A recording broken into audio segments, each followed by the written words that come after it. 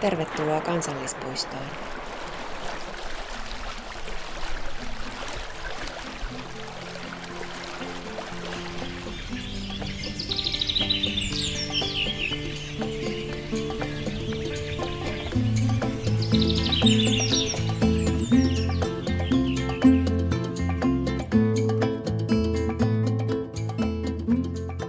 Kansallispuistoon podcast. Tervetuloa Kansallispuistoon podcastin pariin. Tänään ollaan Sipoonkorven kansallispuistossa Bisajärven lähettyvillä ja niin kuin täällä Ruuhka-Suomessa ollaan, niin täysin melusaaseen paikkaa on vaikea löytää. Eli väliin meni tuossa helikopteri ylitte ja lentokone ja taustalta taitaa kuulua vähän vanhan Lahdentien huminaakin, mutta ei anneta sen häiritä. Ollaan tänään jutusilla Jussi Virtasen kanssa ja tarkoitus olisi jutella polkujuoksusta ja polkujuoksukiertueista, mitä Jussi on tehnyt kansallispuistoihin. Ja sivutaan vähän myös sähköautoilua, sillä Jussi on nämä polkujuoksukiertueet tehnyt sähköautolla ja kumonnut ehkä hieman sitä yleistä luuloa, että kyllä pohjoiseenkin voi lähteä sähköautolla. Mutta Jussi, sun taustassa sen verran, niin alun perin eikö sulla kuitenkin semmoista niinku ihan juoksutaustaa? No joo, mä aloitin juoksemisen varmaan 2005 vuonna suurin piirtein. Se oli osa mun sellaista suurta elämäntapamuutosta, kun tiputin varmaan 30 kiloa painoa ja lopetin tupakan polton ja ynnä muuta. Ja siihen otin juoksun sitten, tai se tuli siinä sitten uutena harrastuksena. Ja silloin juoksentelin paljon asfaltilla, ehkä eksoottisin tällainen niin kuin maasto oli nämä Järvenpään pururadat Paavonpolulla ja Terholassa, mutta niin kuin pääosin asfaltilla juoksentelin. Ja maratonejakin on käyty juoksemassa sekä kotimaassa että sitten tuossa Baltiassa. Puola taitaa olla pisin ja itse asiassa viimeisin maratoni Varsovassa, minkä mä oon juossut vuonna 2013. Et kyllä mä niinku, juoksu on ollut kuvioissa pitkään. Toki se oli siinä sitten muutaman vuoden kokonaan poieskin, mutta 2005 aloittanut ja silloin en polkujuossut, vaan ihan sitten tällaista niinku perinteisempää asfalttijuoksua harrastin.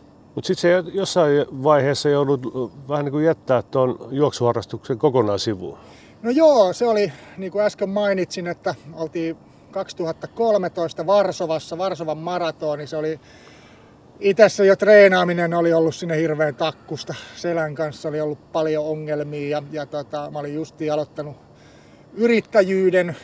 Se vei hirveästi aikaa ja tuntui jotenkin tervan juoksulta koko se, tai tervan juonnilta se juokseminen silloin.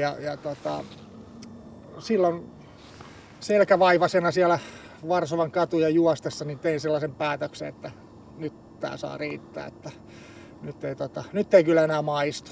Ja sit mä olin useamman vuoden ihan kokonaan juoksematta, mutta liikkumista en lopettanut, vaan sit mä siirryin sieltä asfaltilta metsään siinä vaiheessa vielä ihan patikoimaan ja vaeltelemaan ja totesin, että tämähän on hyvä juttu ihan niinku liikunnan osalta ja myös silleen, että se oli mielelle tosi sellaista rauhoittavaa ja rentouttavaa. Elämä on parasta ulkona.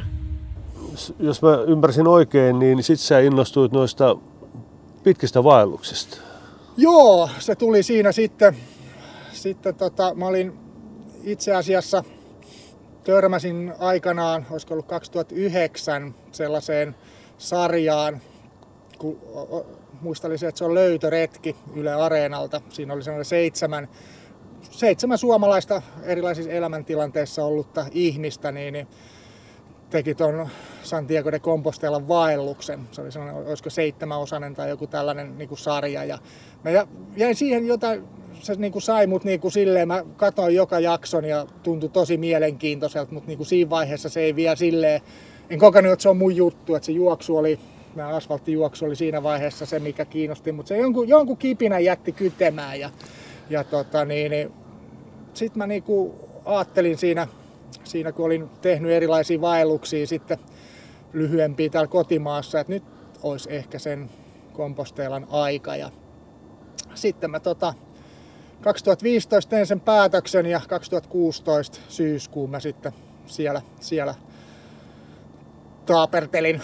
Lähdin sieltä Ranskan puolelta Saint-Jean-Pied-de-Portista kohti sitten Santiago de Compostelaa. 24 päivää mä siellä paarustin. Ekana oli suunnitelmissa, että pidän useammankin välipäivän jossain Leonissa ja Burgosissa, näissä isommissa kaupungeissa, mutta en mä sit malttanut. Että mä vedin sitten sukkana sen reitin 24 päivässä. Ja paljonko tuli kilometrejä siinä? Siinä tuli pikkusen vajaa 800. Ja se oli sellainen todella tärkeä juttu mun elämässäni ja sen jälkeen niin rupesin tekemään enemmänkin noita pitempiä vaelluksia. En ole kyllä toista noin pitkää vaellusta, mutta silleen, että on tuolla Islannissa ja Norjassa ja Portugalissa Fisherman's Trailillä käynyt ja sitten tuolla Alpeilla sekä ihan tuolla Italiassa ja Ranskassa että sitten Sloveniassa Julianisilla Alpeilla erilaisia vaelluksia tekemässä ja myös paljon niin kuin kotimaassakin.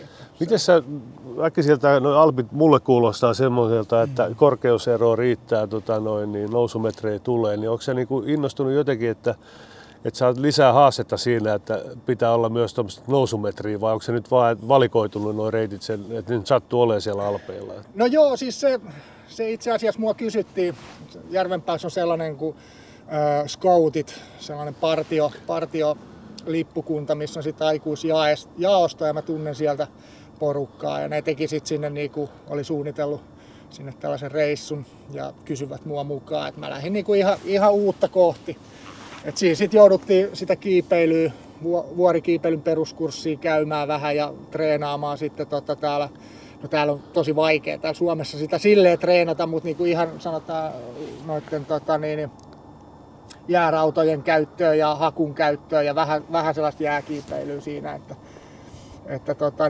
sen jälkeen en ole niinku kiipeillyt, mutta se oli ihan nastaa hommaa ja et ei mulla niinku silleen ole siis sellaista, että pitää että päästä mahdollisimman korkealle, ehkä niinku mahdollisimman pitkälle ennemminkin. Et se on se mun juttu, että paljon kilometrejä ja sit sen päälle on niinku sellainen euforinen olo aina niinku sitten vähintäänkin sen illan yleensä seuraavan päivänkin. No toi oli se, mitä mä olisin kysynyt. Ehkä vielä palataan siihen Santiago de Compostelaan vaellukseen tai pyhiin vaellukseen, niin se on varmaan tommonen, missä ymmärsin, että sä olit yksin siellä liikenteessä, Joo. Että sulla oli aikaa siinä 800 kilometriä mietiskellä asioita. Juuri näin, ja se oli sellainen silleen suht haastava elämäntilanne, mistä niin lähin, että oli niin kuin yrittäjyyttä, oli justiin sellaiset kriittiset muutama vuosi siinä takana ja oli aika loppuun itseni siinä kärtsännyt sen yrittämisen kanssa ja sovittiin sitten yhtiökumppaneiden kanssa, että nyt on mun aika ottaa sellainen irtiotto ja järjestyi sitä kautta sitten sitä aikaa. Ja siellä sai sitten niinku jäsenneltyä aika hyvin, että mitä mä haluan niinku tulevaisuudessa tehdä ja miten niinku se mun niinku osa siinä yrityksessä jatkossa pitää niinku olla, että se on mielekästä. Ja muutenkin kokonaan. Siellä oli aikaa elämää pohtia moneltakin eri kantilta ja just sitä, että mihis nyt. Se oli tietyllä lailla sellainen niinku yksi elämän käännekohta kautta risteys, että missä niinku sitten, mikä oli niinku tärkeä juttu. En tiedä niinku, olisiko sitten esimerkiksi tuon yrityksen osalta ja muutenkin elämä jatkanut niinku siihen suuntaan, mihin se sitten sen reissun jälkeen meni, en tiedä, mutta koen sen niinku hyvin merkitykselliseksi reissuksi itselleen.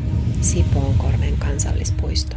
Mites se 800 kilometriä, niin sä kannoit kaiken kamat mukana. Sulla oliko sun reppu vai rinkka vai? No mulla oli sellainen, sellainen haltin, olisiko se sellainen vajaa 30-litrainen rinkka, reppu.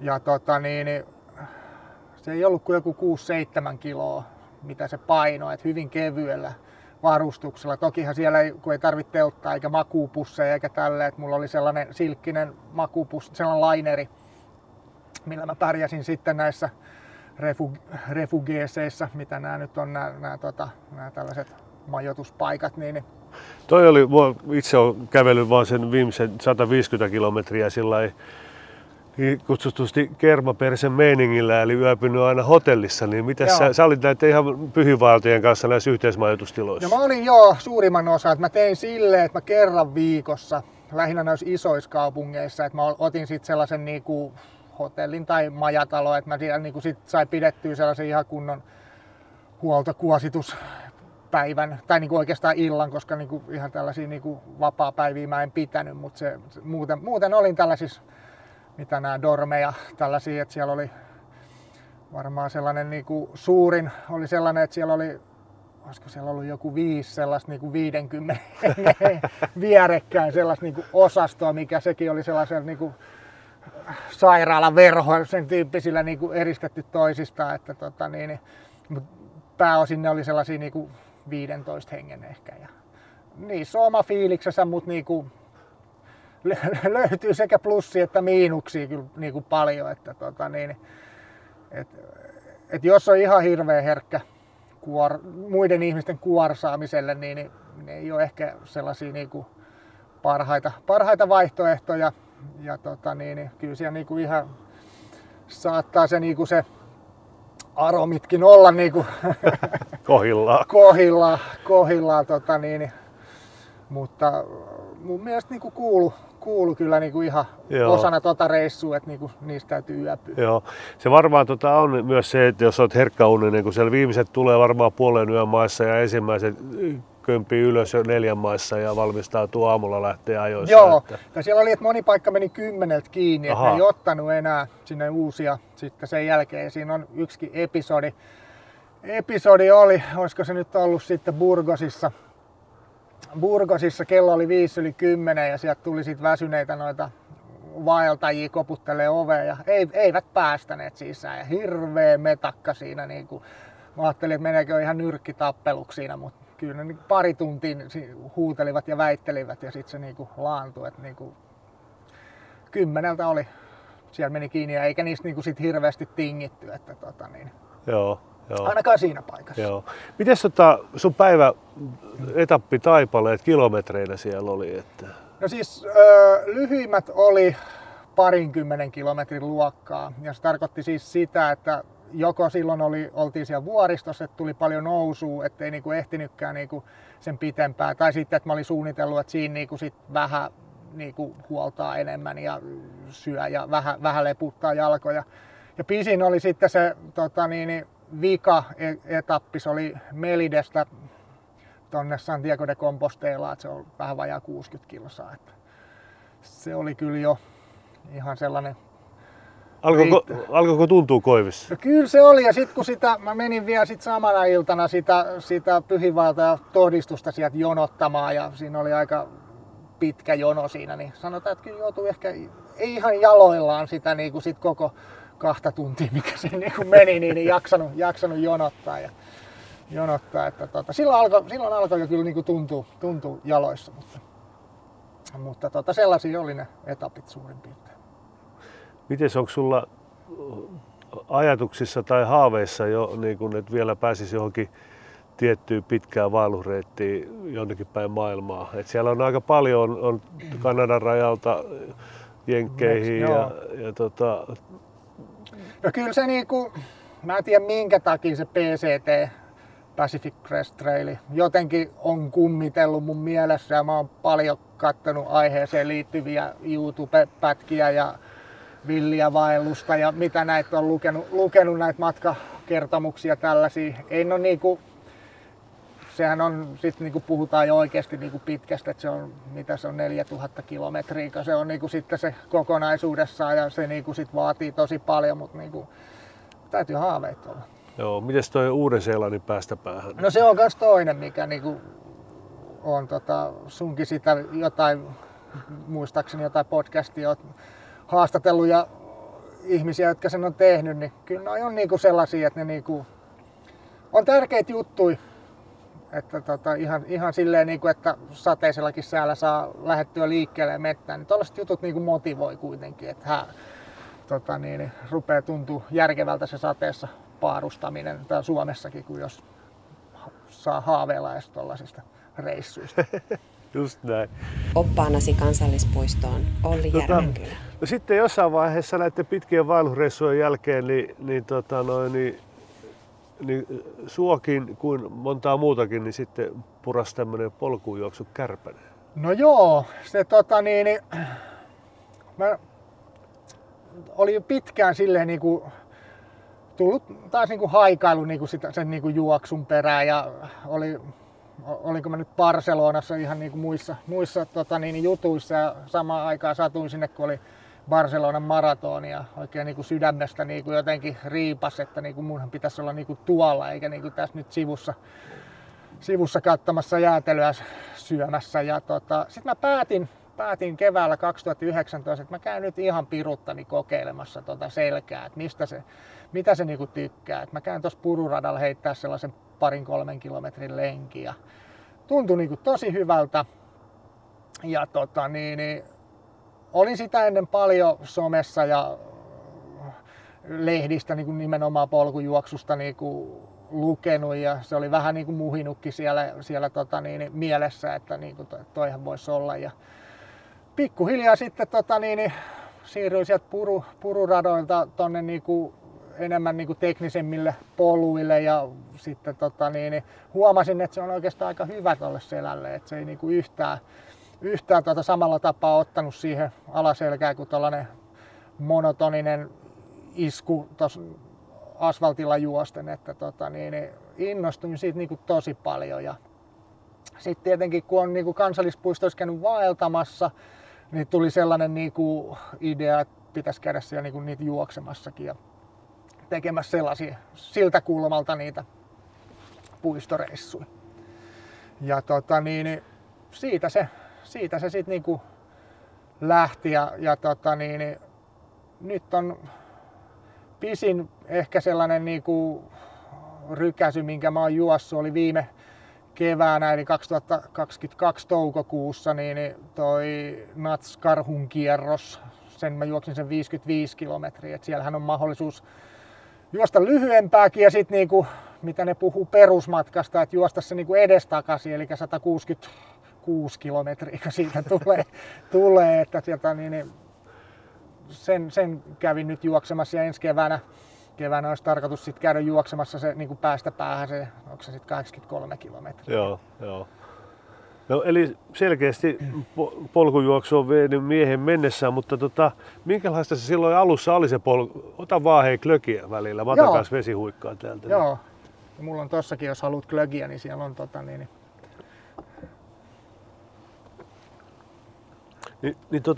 minkälaista se oli se polkujuoksu alussa, kun sä olet kuitenkin tottunut enempi vetää siellä asfaltilla tasaisella ja sitten ollaankin yhtäkkiä metsässä, jos onkin vähän ehkä on jo nousua ja laskua ja muuta. No oli se silloin, kun sieltä niinku pururadalta siirtyi ihan tonne niinku oikeasti polulle, missä niinku on teknisyyttä, kiviä, juurikkoja, mäkiä. Ja oli se raskasta. Siis olihan se jumalattoman raskasta ne niinku ensimmäiset lenkit siellä ja uskomattoman hidasta. Et kun oli tottunut, että se on niinku ihan eri nopeuksia, eri sykkeillä pystyy juoksemaan asfaltilla, niin tuntui, että olisi juossut ihan hirveätä vauhtia siellä, kun oli niin puhki ja sitten katsoi, että ei jumalauta, että ei tämä nyt paljon kävelystä erottaa vauhti täällä näin. Eikä mä vaikka pikkuhiljaa ne sitten ehkä vauhtikin siellä nopeutui ja tälleen, mutta en mä mikään nopea juoksija ole, enkä mä sellaista edes treenaa. Et enemmän sellainen retkijuoksija ja fiilistelen siellä omaa vauhtia, juoksentelen, pidän taukoja silloin kun tuntuu siltä. Et toki näitä tällaisia pidempiä just niin kuin sanoin se Karhun kierros ja tällaisia, niin ne on siitä mielessä ihan hyviä, että kun siellä on järjestetty sit ikään kuin talon puolesta huolto, niin siellä ei tarvitse kantaa sit niin paljon noita tavaroita tai sapuskaa ja juomaa mukana. Et siinä mielessä ne on ihan fiksuja, mutta en mä siellä itseni vastaan ehkä kilpailen, en todellakaan ketään muuta. Että. Joo, mä itse jonkun verran tulee vaellettua, niin on myös semmoinen ehkä enempi löntystelijä, haaveilija, havainnoitsija, niin on ihan pakko kysyä, että ehtiikö tuossa polkujuoksessa kuitenkin niin kuin nauttimaan siitä luonnosta ja havainnoimaan, mitä siellä ympärillä on, vai onko se vaan semmoista, että on niin kuin katse polussa ja antaa mennä?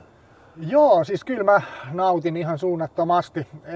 En mä siinä niinku tee eroa, että onko mä siellä niinku patikoimassa vai juoksemassa. Et niinku siinä luonnossa on ne äänet ja tuoksu ja sitten se ihan siinä niinku juostas. En mä niin kovaa juokse, ettenkö mä en ehtisi niinku sitä luontoa siinä niinku ihailla. Että kyllä mä saan ihan samalla lailla juostessa irti siitä luonnosta ja kuin niinku kävellessäkin.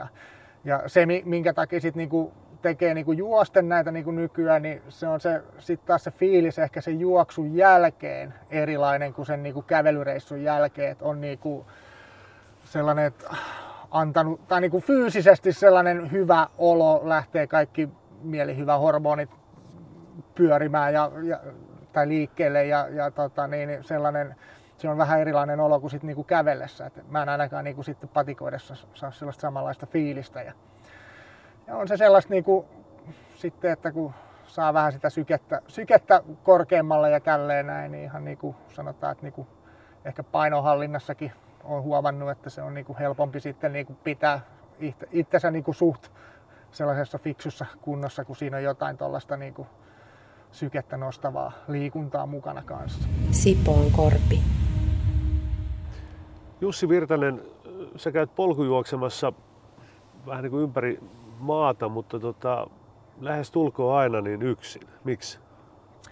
No siinä ehkä niinku se juoksu on sellaista, että niinku, siinä on kiva olla niinku omien ajatuksiensa kanssa.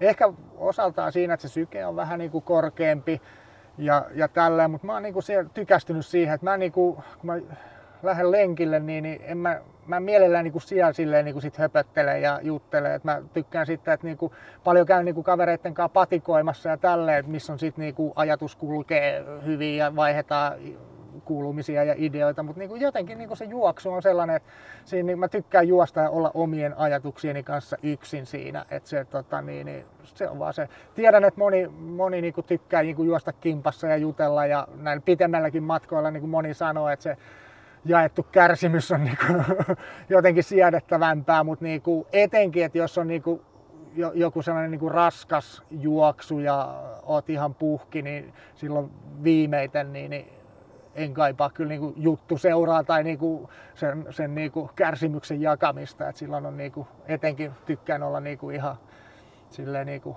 omien ajatuksieni kanssa yksin. Eli sulla kärsimässä.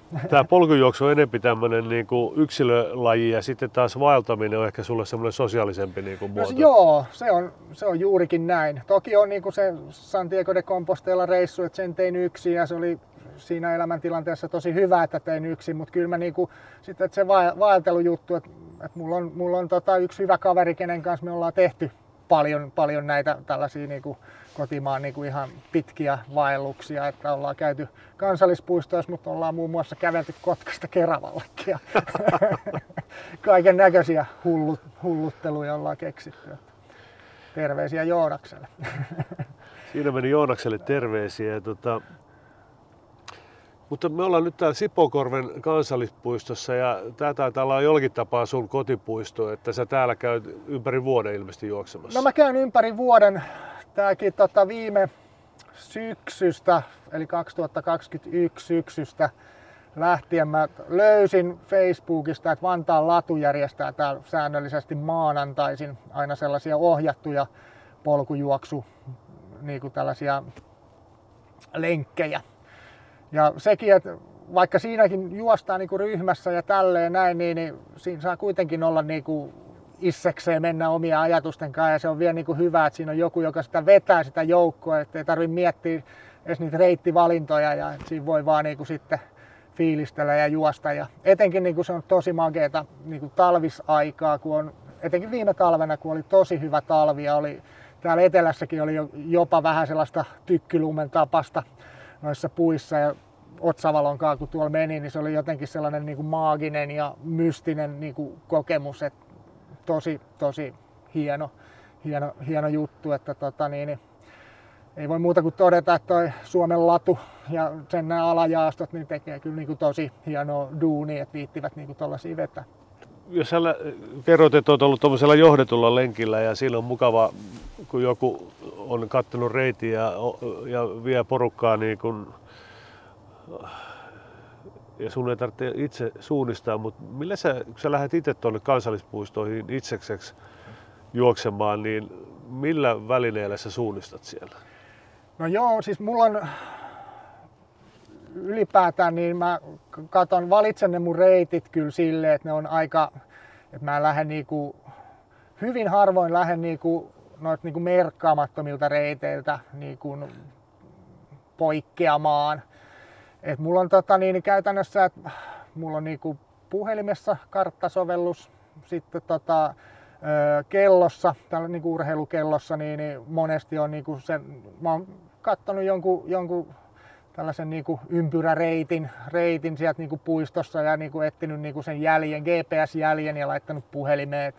Se on niinku yksi sellainen tapa, että millä mä niinku tuolla suunnistelen ja navigoin, mutta yleensä suurin osa näistä puistoista, missä mä oon käynyt, niin ne on kyllä niinku aika hyvin ollut merkattujakin, että ei siinä niinku ole mitään hirveitä ongelmia ja isoja eksymistragedioita sattunut, että aika tollasilla välineillä mä menen.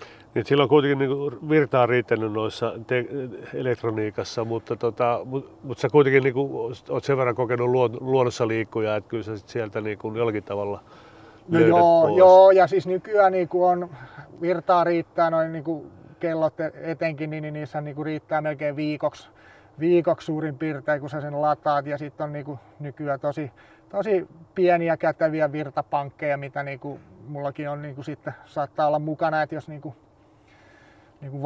varmuuden vuoksi, mutta silleen, jos tarve tulee, niin auttavasti osaan niin karttaa ja kompassiakin käyttää, mutta täytyy niin silleen myöntää, että mä en todellakaan koe olevani niin eräilijä, vaan niin sitten enemmän niin tällainen, niin mitä sanoo, vaeltaja, luontomatkaaja ja patikoija, että tällaisilla valtavilla erätaidoilla mä en pääse keulimaan todellakaan kenellekään.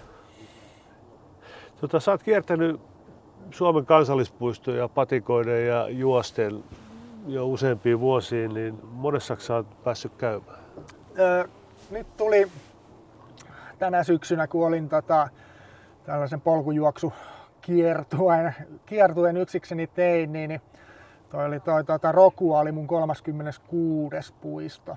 Ja nyt on käytännössä nämä kaikki tällaiset maapuistot, miten se nyt sanoo, niin käyty, että 5 sellaista vesipuistoa on. Visulahti, Serena.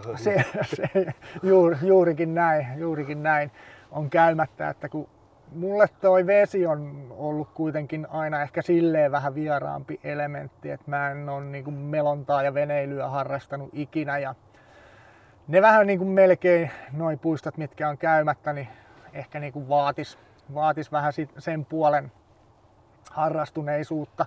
Toki niihin pääsee sitten tällaisilla vuoroveneillä tai vesitakseilla, mutta ja toki mä ne jossain vaiheessa käyn, mutta kyllä siinä nyt on käynyt silleen, että ne kiinnostavimmat ja helpoiten tavoitettavimmat puistot on nyt käyty ja napsittu, ja sitten nämä vesipuistot on jäänyt nyt sitten sinne roikkumaan, ja ehkä ensi vuonna sitten keksin jonkun tavan ne saavuttaa. Elämä on parasta ulkona. Mainitsit äsken tuossa semmoista polkujuoksukiertueesta tai puistojuoksukiertueesta, niin mitä se tarkoittaa? No siis se tarkoittaa siis sitä, että mä oon nyt 2 kertaa sen tehnyt yksikseni. Mä oon lähtenyt autolla, mä oon varannut sitten, tai tehnyt ekana sellaisen suunnitelman, kattonut, että mitä puistoja mä tuun käymään läpi. Mulla on sellainen vajaa viikko ollut siinä aina aikaa, ja mä oon sitten puisto-2 per päivä sitten käynyt läpi juoksemassa, ja kyllä se niin kuin ikään kuin sellaista ihan puistovongailua on ollut, että että mä oon ollut sitten yötä siellä jonkun puiston lähettävyydellä, yleensä jossain mökissä tai vastaavassa, ja seuraavana päivänä sitten siirtynyt seuraavaa puistoa, käynyt siellä juoksemassa päivän juossut ja sitten illan niin kuin siinä sitten ollut mökissä ja kuivatellut kamoja ja valmistautunut seuraavaa päivää varten, että paljon siinä niin kuin tulee autossakin istumista, mutta ei se nyt ole mua haitannut, että kyllä mä oon kuunnellut paljon äänikirjoja ja musaa siinä ja kelailu erinäköisiä asioita, että se on niin kuin ollut ihan mielekästä myös sekin osa sitä kiertämistä. Sanoit, että viime vuonna teit ensimmäisen tämmöisen puistojuoksukiertueen, niin mitä se sisälsi? Viikon reissu jonnekin päin Suomeen? No viikon reissu, se lähti tuolta Isojärveltä. Sieltä sitten mentiin Leivonmäen kautta tonne Kolovedelle, Petkelijärvelle ja Patvin suolle. Ja sitten sieltä mentiin sitten Hiiden portti ja sitten onko se sitten Tillikkajärvi. Tillikkajärvi, joo. Ja sieltä sitten Salamajärvi ja no Etelä-Konnevesi oli, mutta sitten siinä välissä oli tää, mikäs tää nyt pieni puisto siellä?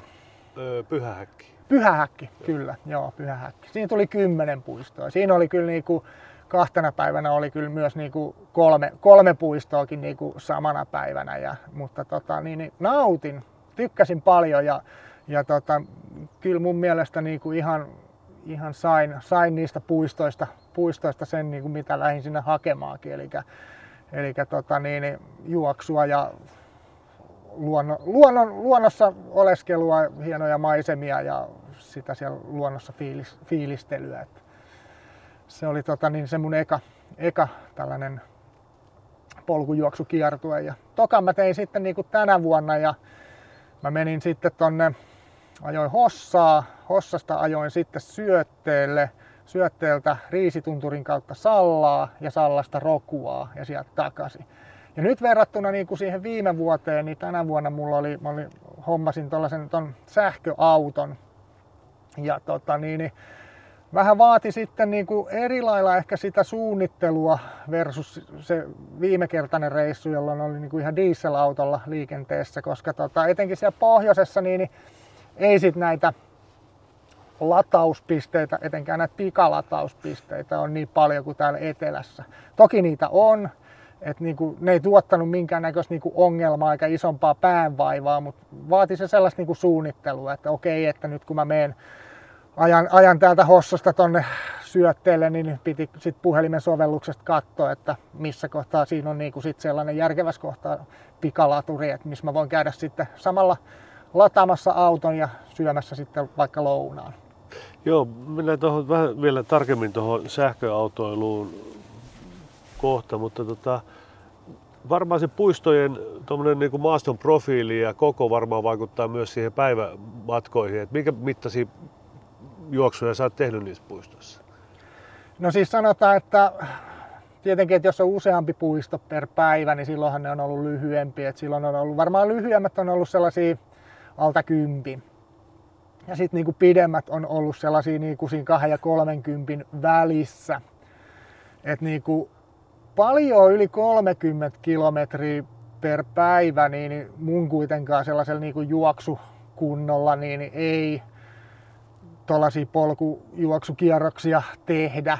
Et sitten ne viimeiset päivät ei ole kyllä niinku nautinnollisia enää niinku mulle.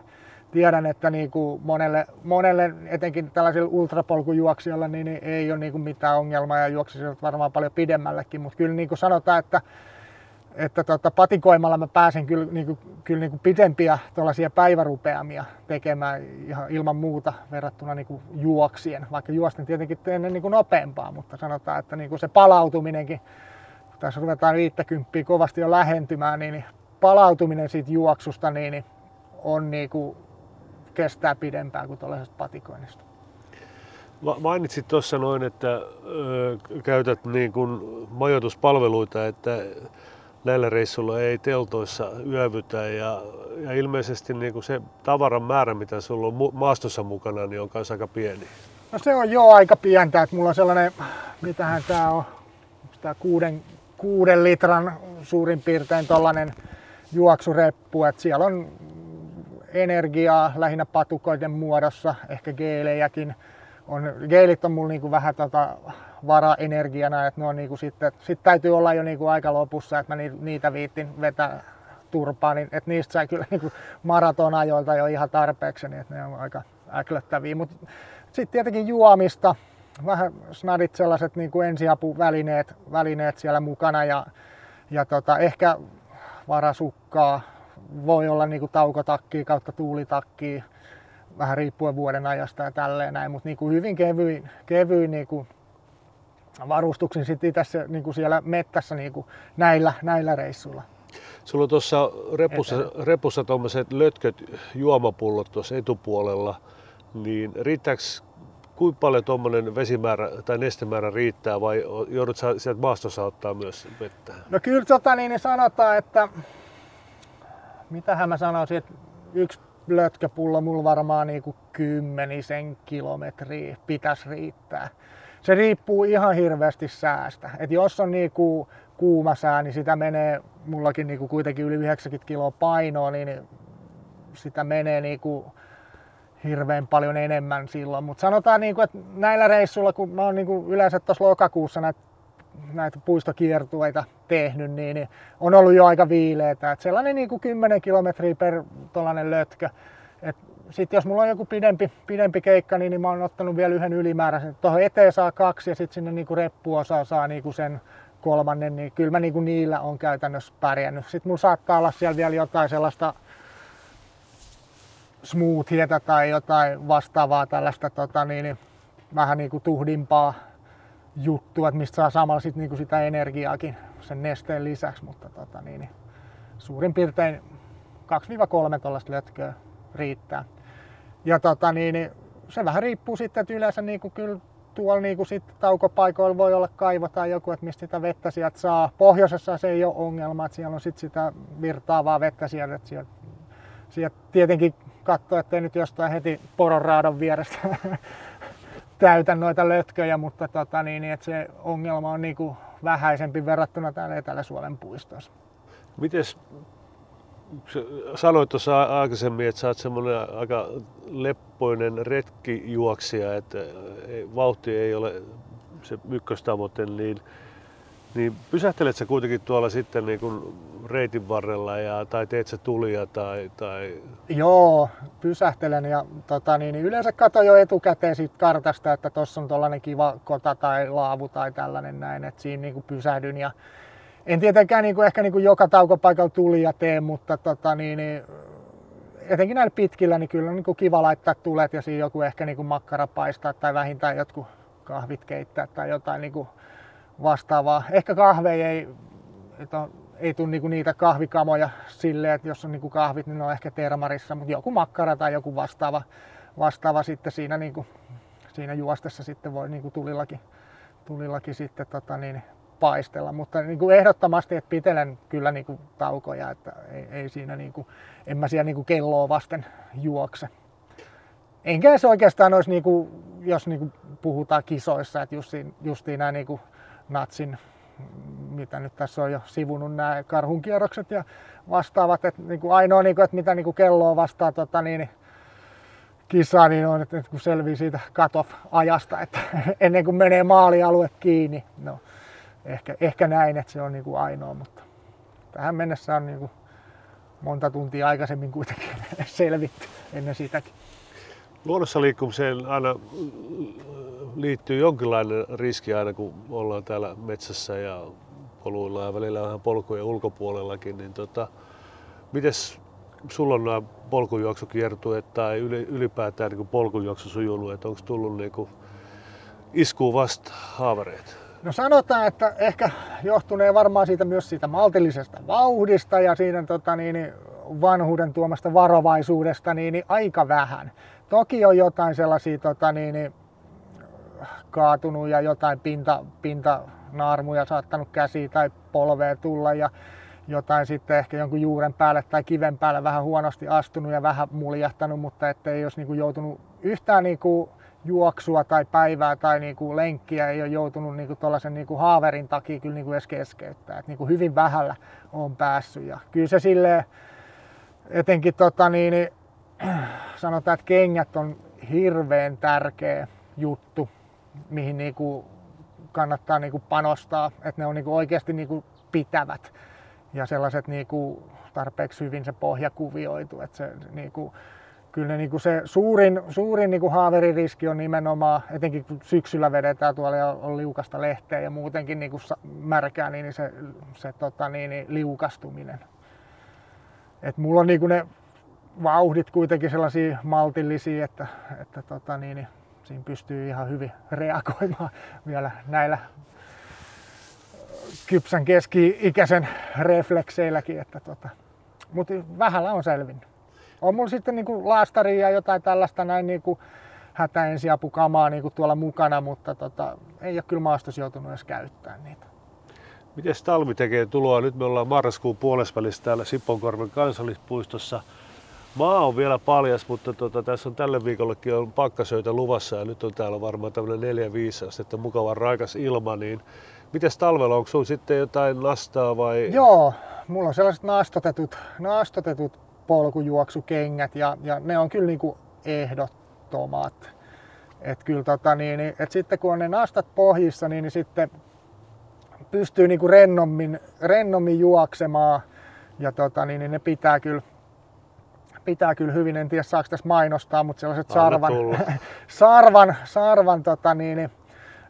naastakengät, kotimaiset vielä, niin niitä mä oon pari talvea tässä käyttänyt ja tosi hyvin toiminut. Ja se on niinku silleen tärkeä myös siihen, että kun sä et joudu siellä jännittelemään ja varomaan, niin sit sulle ei niinku mene paikat niin helposti jumiinkaan, kun sä pystyt niinku luottaa täysin siihen kenkään. Sitten sulla on tuossa tänään on mukana tommoset teleskooppiset vaellussauvat. Joo, ne on lähinnä silleen niitä mä käytän sitten kun on niitä pidempiä juoksuja kun teen. Lähinnä ehkä niinku tuolla pohjoisessa kun on ollut, että jos on sitä nousuukin siellä niinku enemmän, ne jeesaa siinä niinku tosi paljon. Mutta sitten täällä etelässä että tulee niinku treenattua, tää niinku polkujuoksupiireissä sitä mäkitreeniä kutsutaan tunkkaamiseksi. Niin siinä ne on niinku hyvänä apuna ollut, että sauvojen kanssa kävellen esimerkiksi tässä vieressä on Keinukallion vanha laskettelukeskus, jätemäki, mikä se nyt onkaan, niin sitä kun sen 20-30 kertaa ylös noita sauvoilla könyää ja juoksee alas, niin saa ihan hyvän treenin sitten niin kuin esimerkiksi näitä tulevia koitoksia tuolla pohjoisessa varmaan. Sipoonkorven kansallispuisto.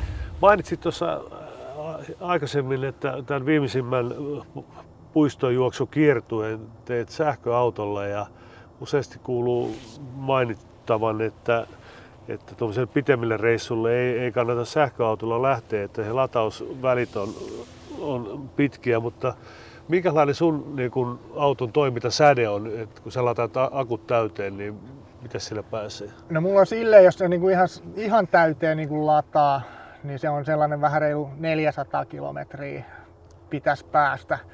Mutta noita ihan niin kuin nykyään suositella ladattavaksi niin kuin sinne 90%, että sellainen 360 kilometriä pääsee niin kuin jos niin kuin taloudellisesti ajaa. Että kyllähän ne, niin kuin, mitä ne niin kuin autot ilmoittaa sen rangein, niin kyllä ne niin kuin sen mukaan, niin kuin, että silloin kyllä on syytä ajaa sille suht taloudellisesti. Et suurin piirtein siinä 3,5 ja 400 kilometrin niin kuin välissä sillä pääsee. Mutta jos on niin kuin, sitten ajaa niin kuin hirveätä vauhtia ja etenkin kylmällä, niin ei se sit niinku kestä sit läheskään niin paljon, että se heti tiputtaa sitä. Tuo tulee taas helikopteri ja ilmeisesti nuo lentävät vehkeetkin siirtyy jossain vaiheessa sähkömoottoreihin, niin olisi varmaan hiljaisempaa toikin. Niin kyllä. Kuunnellaan nyt kun se lentää tuosta ylitse ja jatketaan juttua ihan tuota pikaa. Tuolla taisi mennä.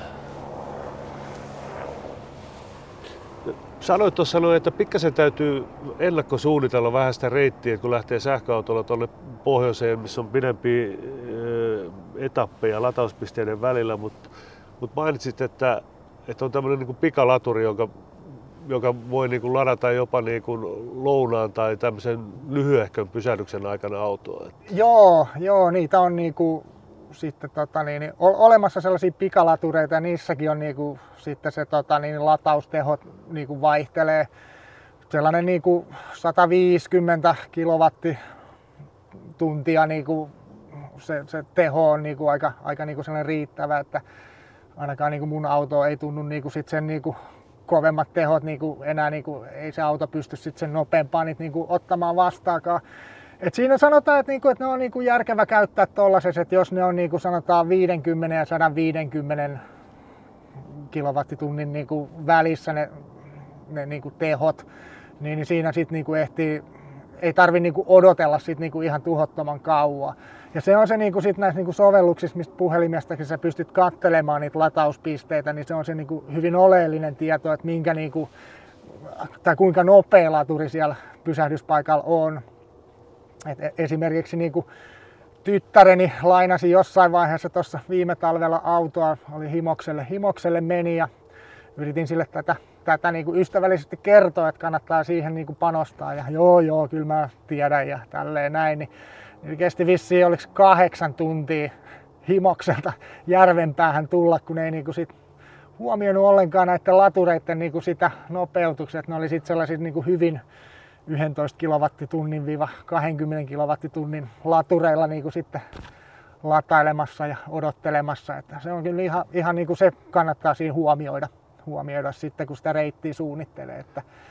Että on laturia, että se on niinku tarpeeksi sitten sellainen nopea laturi. Eli se hitaampi on totta kai hieman edullisempi, mutta ei nämä pikalaturitkaan ihan tolkuttoman kalliita ole. Että... No ei, jos vertaa esimerkiksi niinku nykyään niinku bensan tai dieselin hintaa, että kyllä niinku siinä pääsee halvemmalla. Et tokihan niinku, ei sähkö ole niinku tällä hetkellä mitään niinku halpaa muutenkaan, mutta niinku silti, että jos katsoo niinku nyt tämänhetkistä pörssisähköhintaa esimerkiksi, niin kyllä se niinku on huomattavasti, jos sä kotona esimerkiksi lataat autoa niinku, ja käytät pääsääntöisesti niinku tässä niinku, ajossa niinku tällaisia niinku kotilatureita ja tällaisia niinku sellaista niinku halvinta niinku mahdollista, niin sitten, että vaikka sä käyttäisit kuinka kalliita noita latureita tuollaisella niinku pohjoisen reissulla, niin kyllä se, niinku se kokonais niinku säästö tulee olemaan niinku huomattava sen vuoden aikana. Ja kyllä mä aika tarkkaan pidin nyt tässä niinku kirjaa siitä latauksista ja niiden hinnoista, niin kyllä se niinku silti oli tosi paljon halvemmaksi tuli, vaikka syötteen toi latauspiste olikin vähän yllättävän kallis. Mutta ja toki tietysti päästöt on huomattavasti pienemmät verrattuna noihin polttomoottoriautoihin, mutta 5 päivän aikana, niin paljonko sinulla tuli kilometrejä ja osaatko sä heittää jotain arvioita, paljonko se tuli, ne lataukset maksaa siinä? No kyllä, mulla sellainen niin kuin reilu 2000 kilometriä tuli niin kuin ajoa ja sanotaan, että siinä 200 euron pintaan tuli niin kuin sitten ne lataukset maksamaan. Metsähallitus on myös tässä herännyt myös tähän kysyntään, tai siis sähköautojen latauskysyntään. Tällä hetkellä taitaa 7 luontokeskuksessa olla maksullinen latausmahdollisuus. Kolin kansallispuiston yhteydessä lisätään sähkölatauspistokkeita ja muistaakseni Yllästunturin Kellokkaan luontokeskuksen pihaan on myös tullut valmiudet ja siellä Ylläksellä ja samoin tuossa Nuuksion Haltialassa, niin siellä on niin kuin operaattori etsinnässä, että siellä vielä ei ole nämä latauspisteet niin kuin käytössä, mutta tietenkin tuolla pohjoisessa varsinkin liikkuu, niin siellä on nämä isot matkailukeskukset ja huoltoasemat tietenkin, minkä yhteydessä pystyy lataamaan. Joo, juurikin näin, että se olisi kyllä todella tervetullutta, että tulisi niitä latauspisteitä tuonne niin kuin kansallispuistojen parkkikselle, että se olisi niin kuin tosi kätevää, että sä oot päivän mettässä ja sä jätät auton siihen lataukseen ja sit sun ei tarvi niinku sitä miettiä sitä, että mitä se esimerkiksi kotiin tullessa, missä sä pysähdyt ja tälleen. Tämä riippuu tietenkin, että kuinka pitkä sun se kotimatka on, mutta kyllä se niinku jeesaisi tosi paljon ja varmaan niinku innostaisi myös niinku en mä tiedä sähköautojen ostamisessa innostaako se, mutta niinku, kyllä se niinku sähköautoilijalle olisi iso niinku apu. 36 kansallispuistoa on tällä hetkellä niin kuin takana kävellen ja juosten. Ja mites tulevaisuuden jatkosuunnitelmia tai haaveita kansallispuistojen niin kuin osalta, että sä oot nyt käynyt vähän juoksentelee siellä, niin onko siellä nyt tarkoitus palata johonkin vai miettiä jotain ihan muuta kuvioa? No kyllä ihan varmasti niin kuin sanotaan, että noihin Lapin puistoihin nyt ainakin, niin tulen varmuudella niin kuin palaamaan sekä varmasti juoksemaan että niin kuin ihan vaeltamaan, että kyllä niin kuin, silleen niin kuin, ne on ollut kuitenkin niin pintaraapasuja joku, että mitä on niin kuin tuolla niissä puistoissa käynyt, että ehdottomasti niin kuin tuun siellä, sinne palaamaan.